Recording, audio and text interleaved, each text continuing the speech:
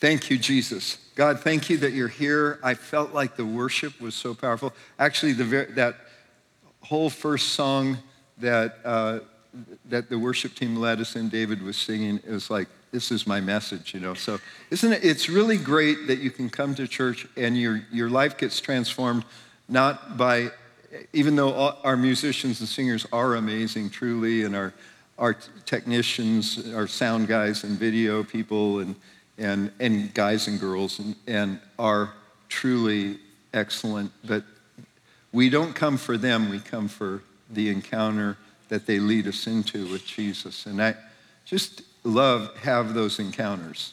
The last song we sang, 1,000 Hallelujahs, I could just go home after that. You know, like sometimes I put that on repeat and repeat and repeat and repeat for hours, and I don't actually get tired of it yet. I might OD on it, but I haven't hit the saturation point yet, because what else will we do besides be in awe at the one who has no beginning and no end, who needs nothing, whose absolute being, truth, light, goodness, love, who became a human and for the purpose of being abused, tortured, and executed to buy us, the Lamb of God, who came to be the sin offering for every human wrong and atrocity that's ever been. He didn't come to condemn the world, he came to save the world. Aren't you thankful? And then, if that wasn't enough, he gives us the gift of the Holy Spirit, that you would become the Holy of Holies, that the uncreated breath of God would live in you and empower you to be his witness and move through you and with you. Jesus, thank you. We just live in awe of you. We ask you to open your word, open our hearts in Jesus' name. Amen. So I'm interrupting my amazing exposition of Paul's letter to the Romans because sometimes you need to go places and illustrate it, or there's seasons where it's like it is so dense that it's good to pause and fill it out and never get bored. So Romans 8 tells us that, that we're children of God, and if children, then heirs, and we're not just heirs of God, but we're joint heirs with Jesus. You ever see a movie, or you read a book and it talks about that they're going to someone and they call a person, this woman, they say, oh, she's an heiress, meaning her family has so much money that she never has to think about lack ever in her life, and maybe you'll meet her, or likewise, a person could be an heir of a great family. I want to tell you, you are a joint heir with Jesus. Your inheritance is inseparable from his. Like, it doesn't just mean like he's sharing his inheritance with you. It means he has joined himself with you in his inheritance. And so all that God has given us is probably beyond anything we can ever comprehend if we spend our whole life pondering it, gazing upon it, meditating on it, walking in it. You will never exhaust the inheritance that's been given to you. And so I want to just talk about this, and because we're in this time of great contending. We see darkness all around us, but we're alive in a history-making moment, in a turning of the earth, of the nations. But I want to tell you, it's a time where it looks like it's disaster. It's actually a time of birthing the greatest revival the world's ever seen. And so, but the funny thing is sometimes these moments happen at awkward times. Any women had babies at awkward times? Like, wait, I can't be in labor now. And sometimes we feel like we're in a wilderness, like, God, how can this be the moment in time? And it's an amazing thing. This verse has been a favorite of mine ever since I was a very young Christian. First time I heard it, like somebody's reading this passage and I'm like, wait, Where is that? What's the name of that book? Hosea 2. Hosea's the story. Hosea was a prophet, and God chose Hosea to experience the broken heart and betrayal that God has when his people turn away from him. And so he said, Hosea, I want you to go take a wife who's a prostitute. And it's like, wait, God, you got to be putting me on. Nope. Her name's Gomer. You'll go find her. She's down at the corner. Anyway, so Hosea marries Gomer and he loves her, but she can't break out of her life pattern, and so she's unfaithful to him, has children that had different biological fathers, all this going on. And so Hosea is sharing the broken heart of God. But then God reveals this strategy, Hosea 2:14. He says, therefore I will allure her, his straying bride, and bring her into the wilderness. Sometimes God, why am I in a wilderness? Because I want you to give me your whole heart. And speak tenderly to her there. So sometimes when God brings us into a season of turmoil, it opens our heart, the eyes and ears of our heart to hear and see what he has for us. To speak tenderly to her there. And there I will give her her vineyards, restore the joy, and make the valley of Achor, which means trouble, a door of hope. And so sometimes when we're in the trouble, we're there and God opens this big door of hope and says, now I've got your attention. Now I want to show you what I have for you. So, and there she shall answer as in the days of her youth and at the time when she came out of the land of Egypt. In other words, he allows trouble to get our attention so that he can heal us, deliver us, and open a door of hope for us. And he's not throwing us away. He's bringing us in. But sometimes we don't recognize those doors. But here's the reality. In all this trouble that we see around us, God is actually bringing us there so he can get our attention, so he can get us out of survival and into revival. Because his plan is always to fulfill his promises. And so we talked about this last week. Isaiah 60 is such a strong word for this time. Arise, shine, your light has come. The glory of the Lord has risen upon you. Verse 2, for behold, darkness will cover the earth, and thick darkness the people. Sounds like today. But the Lord will rise upon you. His glory will be seen upon you. And this is going to create something. The nations shall come to your light, and kings to the brightness of your rising. So this tells us that God uses times of great darkness to birth times when his glory rises on his people. And we're in the birth contractions of the greatest outpouring that has been known in history. And so we want to go today, look at our hero Joshua. Okay, so if you have Bibles, I hope you do. If you don't have Bibles, you have some kind of something like this, something electronic. If you don't have that, it'll be on the screen so you can read it. All right, but Joshua was faithful to the Lord and to Moses. He spent 40 years in the wilderness. He and Caleb, out of the 12 tribal leaders who were sent to spy out the land, only 2 of them saw things from God's perspective. That was Joshua and Joseph. We learned a little song and we sang it with our children. 12 men went to spy on Canaan, 10 were bad and 2 were good. And Joshua was one of the 2 that were good. And so everyone else and all the nation, the 10 people, their propaganda of fear swept over the whole nation. The whole nation came into doubt rather than faith. And God said, I can't use this. They're all going to die in the wilderness. All the things they've said about me and about my plan, they said, we're all going to die here. We wish we had died in Egypt. He said, okay, you get what you say. And so he says, but Joshua and Caleb will go into the land. So they waited 38 more years. And actually, when they get here, we often think of Joshua as a young man because he was young when he started out. But by the time he gets to this chapter, he might be 80 years old. Maybe, yeah, I'm not sure. He might have been 70, 65. But he wasn't like in the youth group. Okay, so and he's there.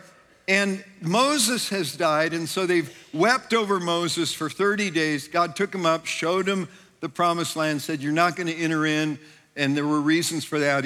And he died, and God buried him. It said he buried him. And no one knew where, but they spent 30 days weeping for him. And now Joshua knows that he's the leader. But you know, sometimes, especially when you're new in something, you don't know, like, what should I do something? We're just going to wait on the Lord, you know, and renew our strength.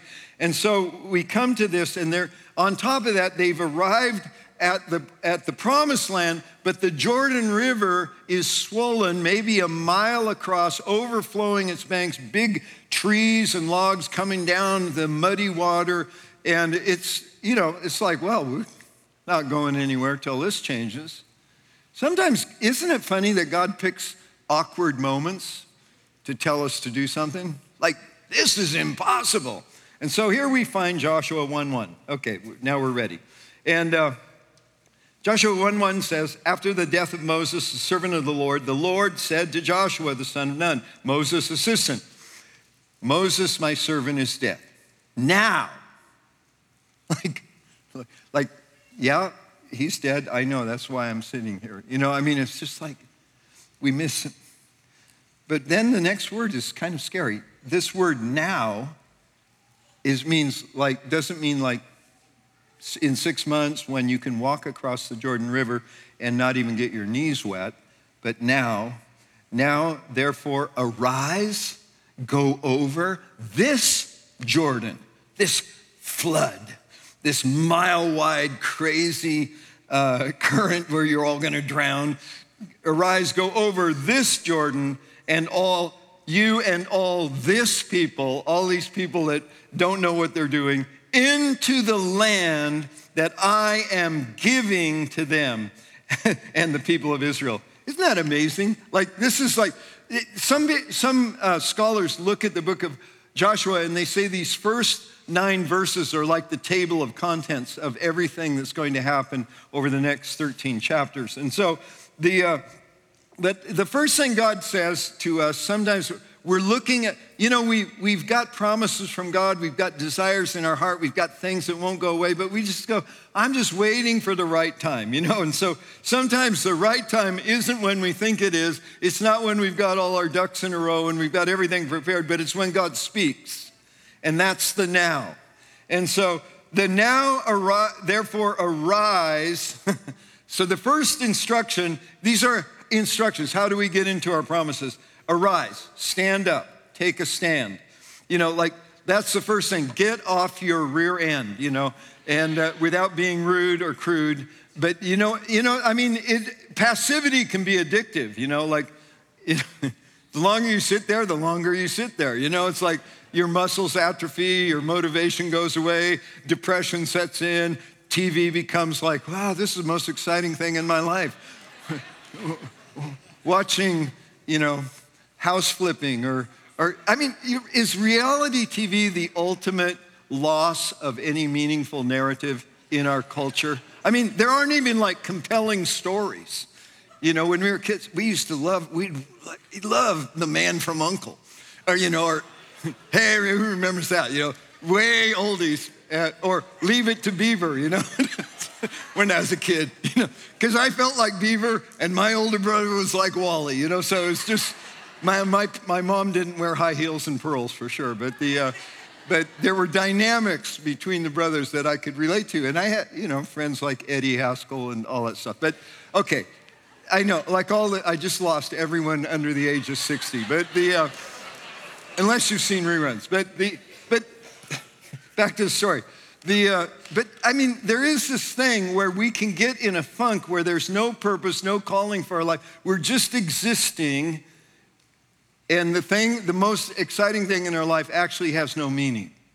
So I just want to break that off. This is part of why he takes us into the wilderness. So we get uncomfortable with passivity and we're thinking like, why doesn't somebody do something?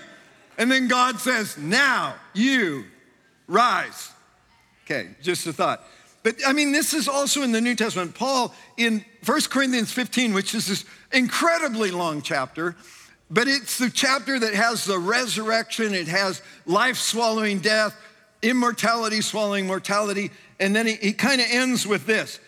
Verse 57, I mean, it's not the very end of the book, but he says, thanks be to God who gives us the victory through our Lord Jesus Christ. Do you know you already have the victory? You're thinking like, man, I just wish I could get some victory in my life. You already have it. It's been given to you. Access the victory. It's yours through Jesus Christ. His name actually means, one of its meanings is victory.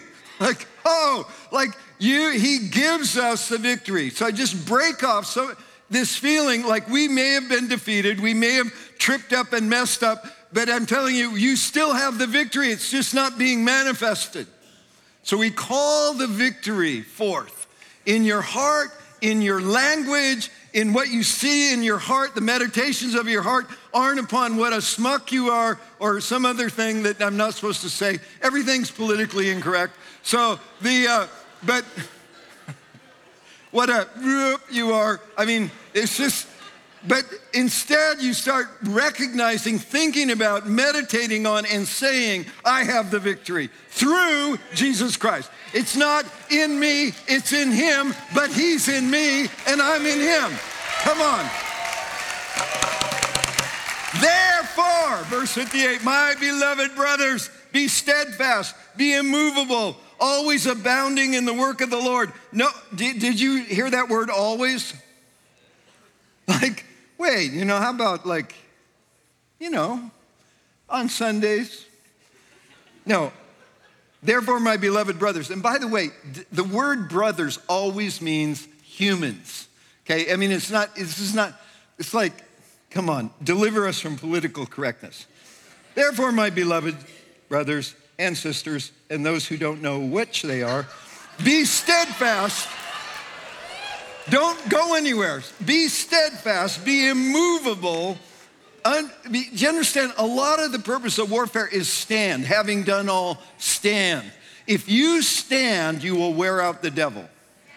I mean, if you stand, you may get every heat-seeking missile he has sent at you, but the resurrection lives in you, and you're either going to go to heaven or you're going to stand here and bring heaven to earth.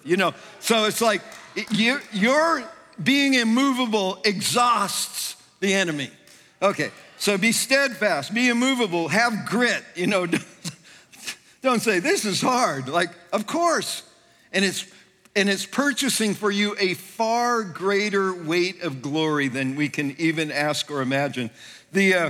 And we're always abounding in the work of the Lord. It doesn't mean we're just having a little bit. It means we're overflowing with the work of the Lord, knowing that in the Lord your labor is not in vain. And even if it looks like, man, what was that all about? What a waste. Nothing you do is wasted. No word you speak is without meaning. Sometimes we do things and then it washes away and it comes back. Have you ever read the Old Testament? Jerusalem was destroyed. The temple was torn down. The people were taken into captivity.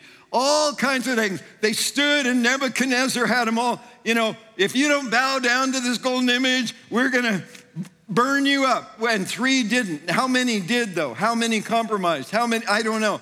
But, and God showed up. But here's the story. 500 years later, Jesus is born to Mary in Bethlehem. So it's like so all those people that got wiped out, did they lose their significance? No. We're all part of a story, and the purpose of the story is to bring him glory. And so that whether we live or die, we glorify God in our bodies. Come on. So Jesus, we have this American addiction to a good life, the American dream, and God loves to bless. He finds pleasure in the prosperity of his people, but some of us are called to be his witnesses in all kinds of situations. And witness, our word witness is the translation of the Greek word martyr. Just a thought.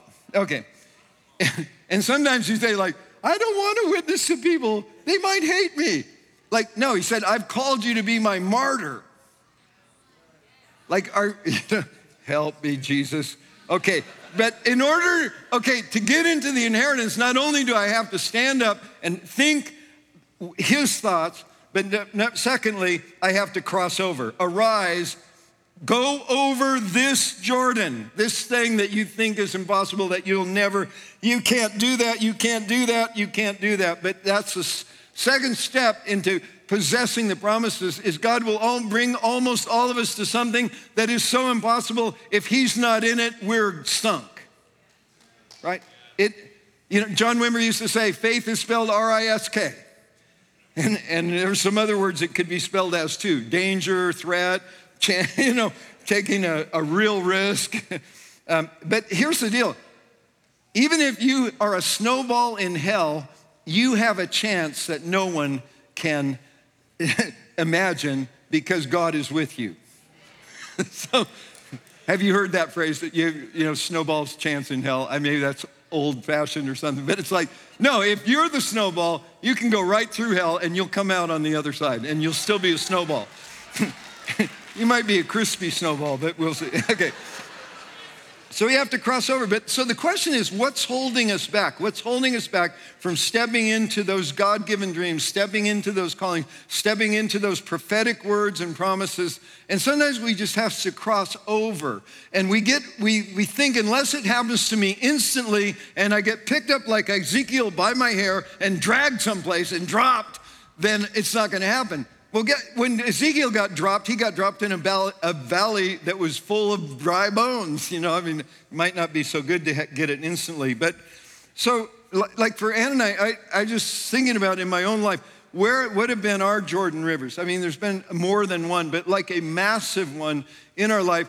Sometime around 1985, we had this amazing mission school. It was like, it was like the Navy SEAL mission school. We had a 10-page application. It had 3 interviews. We told them, you're either going to change or die. Well, what happened was, the students did great. They went all over the world.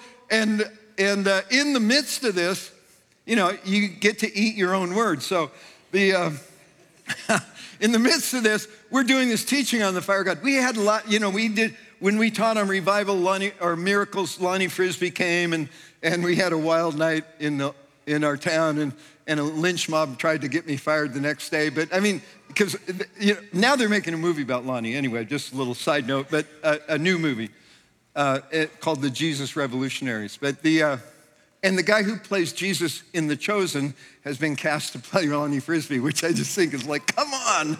So anyway, Lonnie did, and we had whoever carried whatever grace they carried, we'd try to get guest speakers. Sometimes we couldn't. So we got Joy Dawson teaching on the fire of God. Because when you're young, you want fire. Everybody, if you talk, fire and fragrance, fire schools. It just kind of goes with young people, and they're like, God, just burn us up, And so we were there. And so Joy Dawson teaches on the fire of God. Woo, it was scary. She taught us, she said, you may as well get it over with. Just ask God to burn it up, with a flamethrower. So, of course, I bring like 85% of the mission school came up to the side. We want it now, so I'm there and said, God, burn up everything in us that's not Jesus. What I didn't know is he said, okay.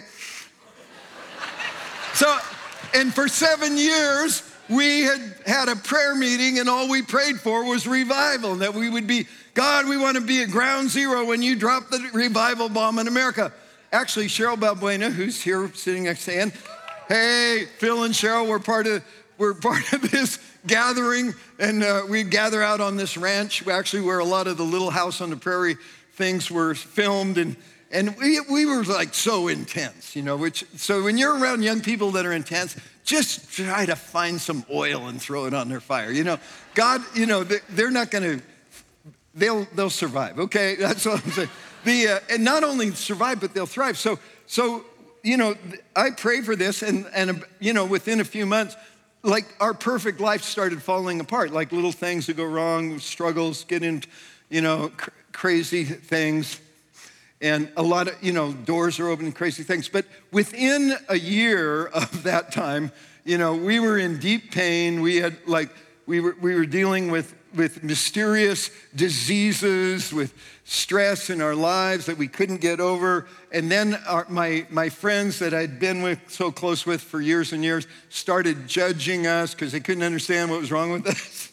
They prayed and they didn't hear anything from God, so they just made lists of possible sins that were in our lives, and they would give them to us.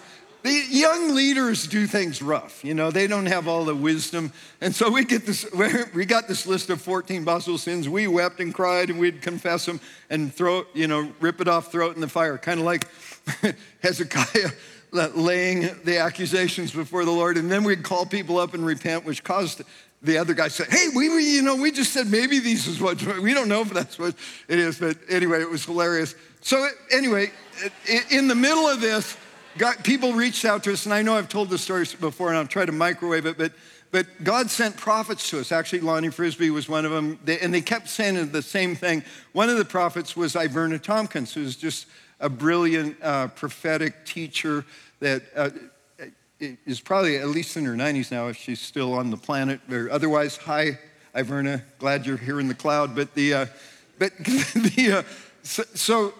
they got a letter from this little group in Pennsylvania, and we're crying out like our lives are just melting down, and we don't know what to do. We can barely even make it to church, we're like on the brink of nervous breakdowns and starvation all at the same time.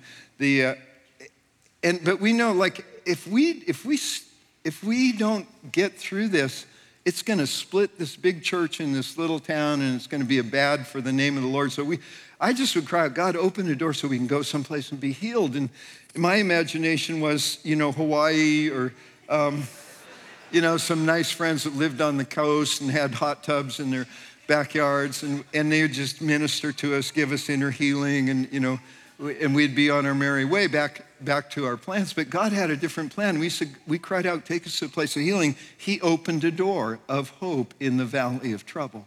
And we crossed a Jordan that seemed impossible. A little group in Mechanicsburg, Pennsylvania, actually Kim Noonamaker's grandma wrote the letter, dear Sister Iverna, we think you know somebody who could be our pastor, And so Iverna didn't actually know who these people were, and they didn't know what to do with it, and they prayed, and they said, well, maybe we should send it to those kids in California because they're going to die if something doesn't happen.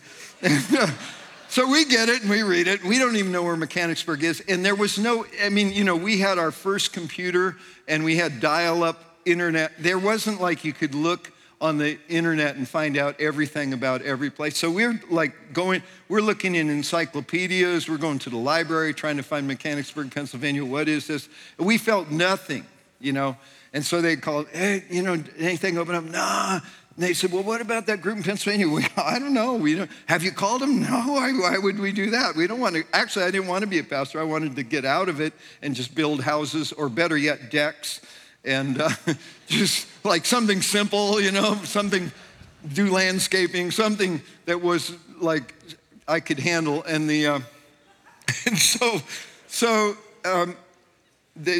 lady that worked for Iverna said, why don't you pray about it? I said, okay. So next day, I'd prayed hours every day weeping before the Lord, and, everything's burning up around us. Literally, there's this massive forest fire going on, which was the biggest one up until that point ever, and it's burning 5 miles from our house, It's like ashes coming down in the morning when I'm praying. And so I'm praying, God, help. And so that day after the phone call, I'm at the little church. I think it was raining or something. So I'm walking around early in the morning, and I said, oh yeah, God, send that little group a good pastor. And then I heard the Lord. After all this months of weeping, crying, hearing, I'd hear, it's going to be okay. I love you. And, you're like, thanks, God. But I want to know, please take us someplace, And so I say this little throwaway prayer so I could say, yeah, we prayed about it. And he said, I am, it's you. Now I'm like, I wish I hadn't heard that. And so I didn't tell Ann, and I went home, and I said, Ann, would you pray about this? And she said, okay. And so she went out, and she gave God four, like a fleece, 4 things, like let our house sell first day, it's on the market, full price, and that there would be cash. When she told me, I was so happy because I thought, okay, this will never happen. We're going to list our house for 24 hours, and then I'll go back to crying and waiting for that door to open. At a nice place, La Jolla or something. So And so it happened. Now here's the Jordan. At that point, we could have said, we're off. Our friends were weeping. They said, you're crazy. You're in such bad condition. You can't make a decision like this. And one of my friends, he said, look, you can buy another house. You sold your house. You can buy a new house.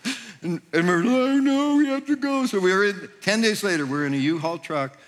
We gave away everything that wouldn't fit in this truck, and our car was on a 2-axle trailer, and we pulled out and drove across the nation for 8 days. And night after night, I would lay in these random motels all across America and wonder, God, am I destroying my family?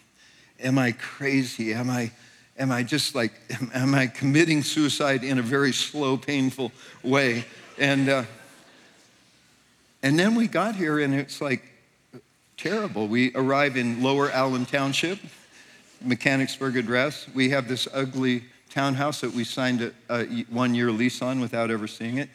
And we're just like, God, what's our crime? There's a massive storm. I'm standing in 4 inches of rain. We pulled into the wrong parking lot right next to the right parking lot, but we have to turn around in this crowded parking lot with a truck and trailer and in torrential rain. And somehow we survived, get to the house, and everyone, this group came and they watched us move our furniture in. They're kind of like checking, like, what did we get? And so we're just like, God, why are we here? And why we're here is what's happening now. We didn't know that God, we crossed this Jordan and we arrived in the spot. And then, most life just picks up at the speed it picks up. And it took a year before we knew why we were here. But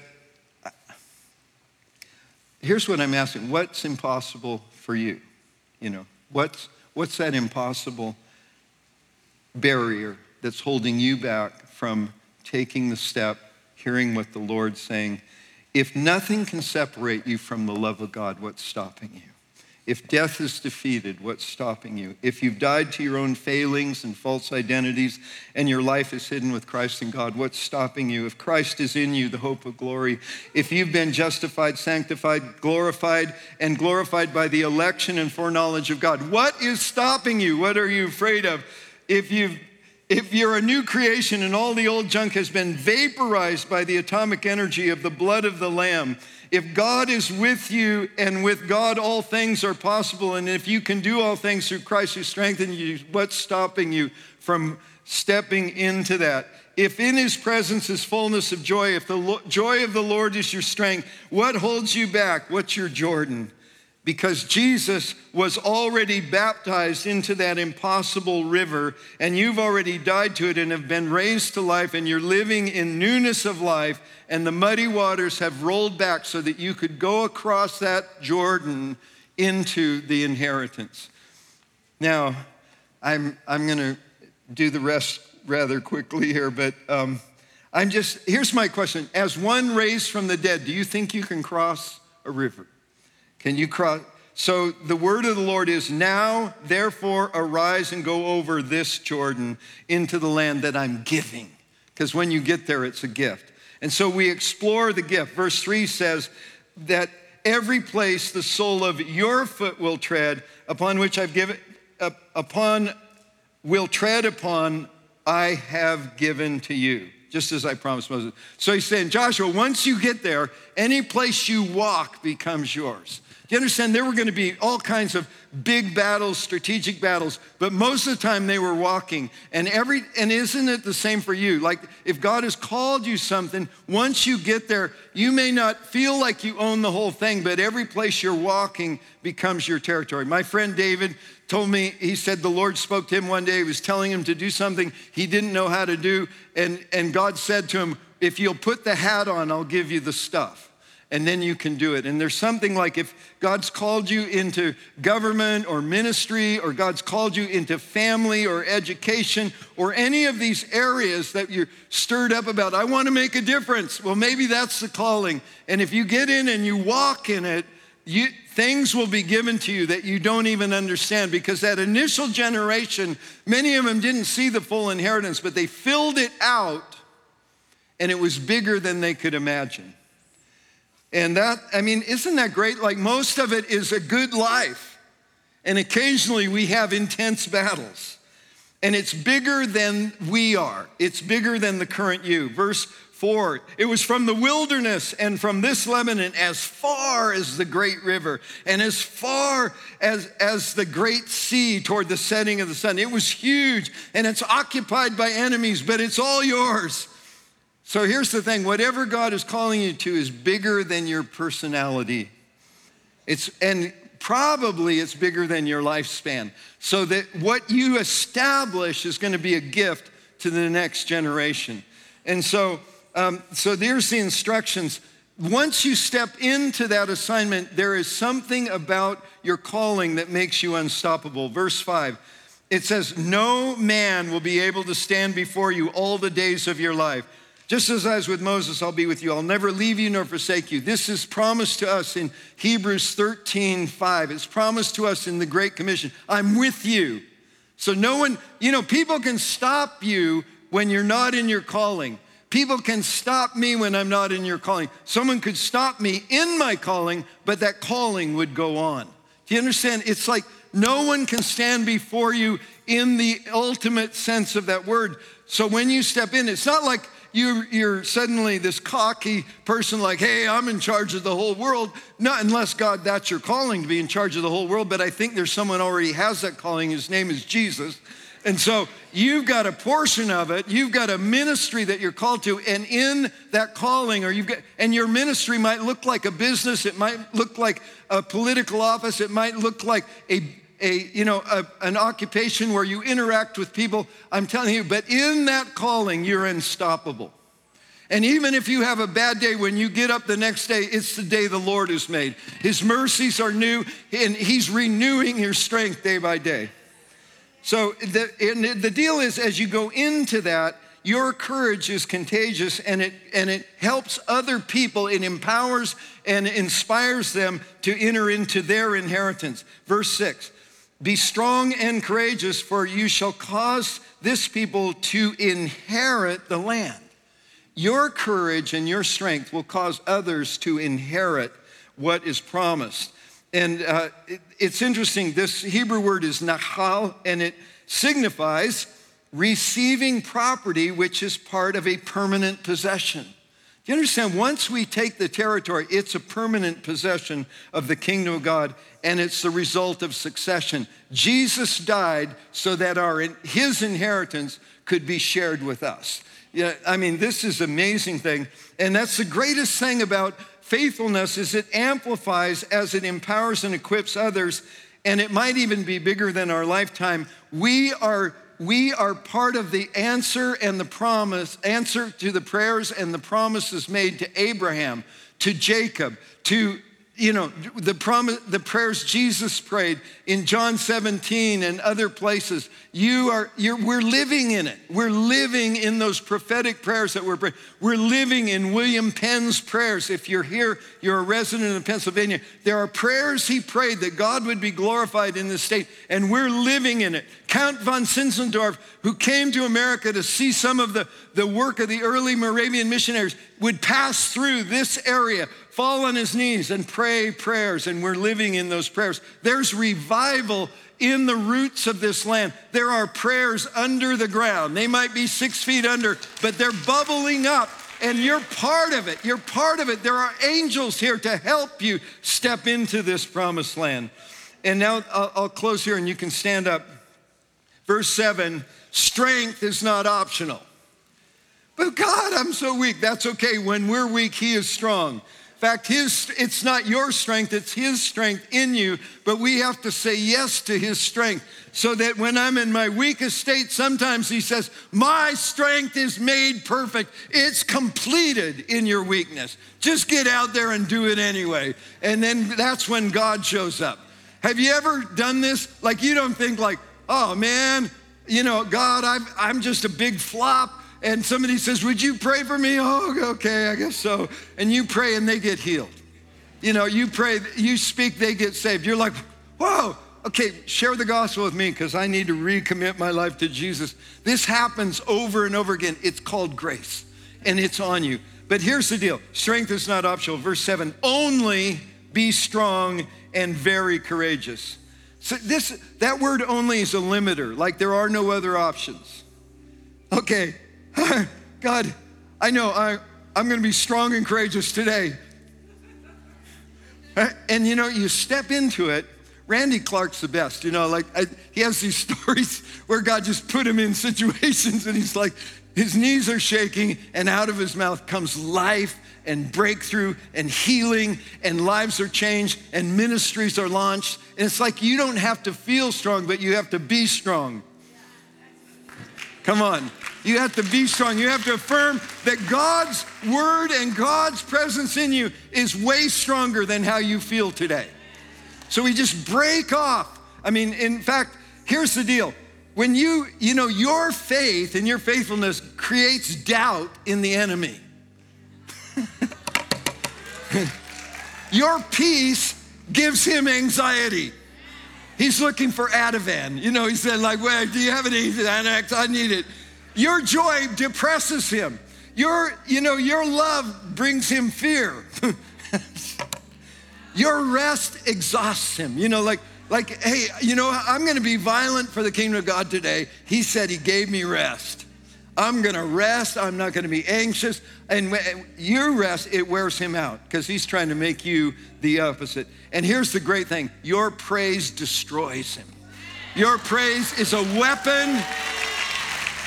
Your words are a weapon that are destroying his plan. So I just want to encourage you, speak the word of the Lord. Think the word of the Lord.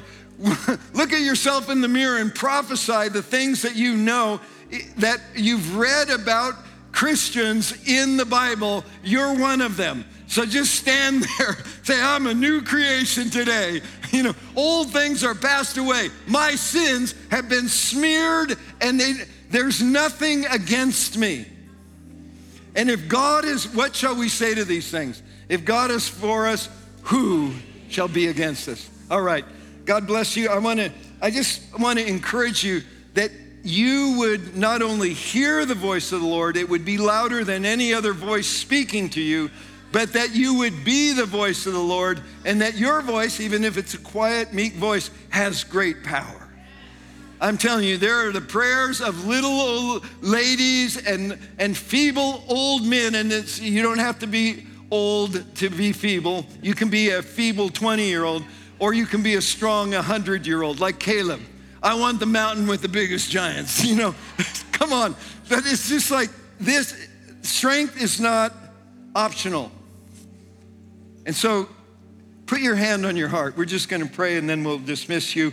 And especially if you have children, I'm going to send you, please go quickly get your children, because we've had some long services in recent weeks and the nursery workers are getting ooh, your kids kind of wear out at 12:30. So we're 8 minutes overtime from that. But I just want to tell you that God has made you strong and he's made you victorious. And when you see all the stuff around you, if you let it, he wants to get in your head. We talked about it last week, the voice of Rabshakeh.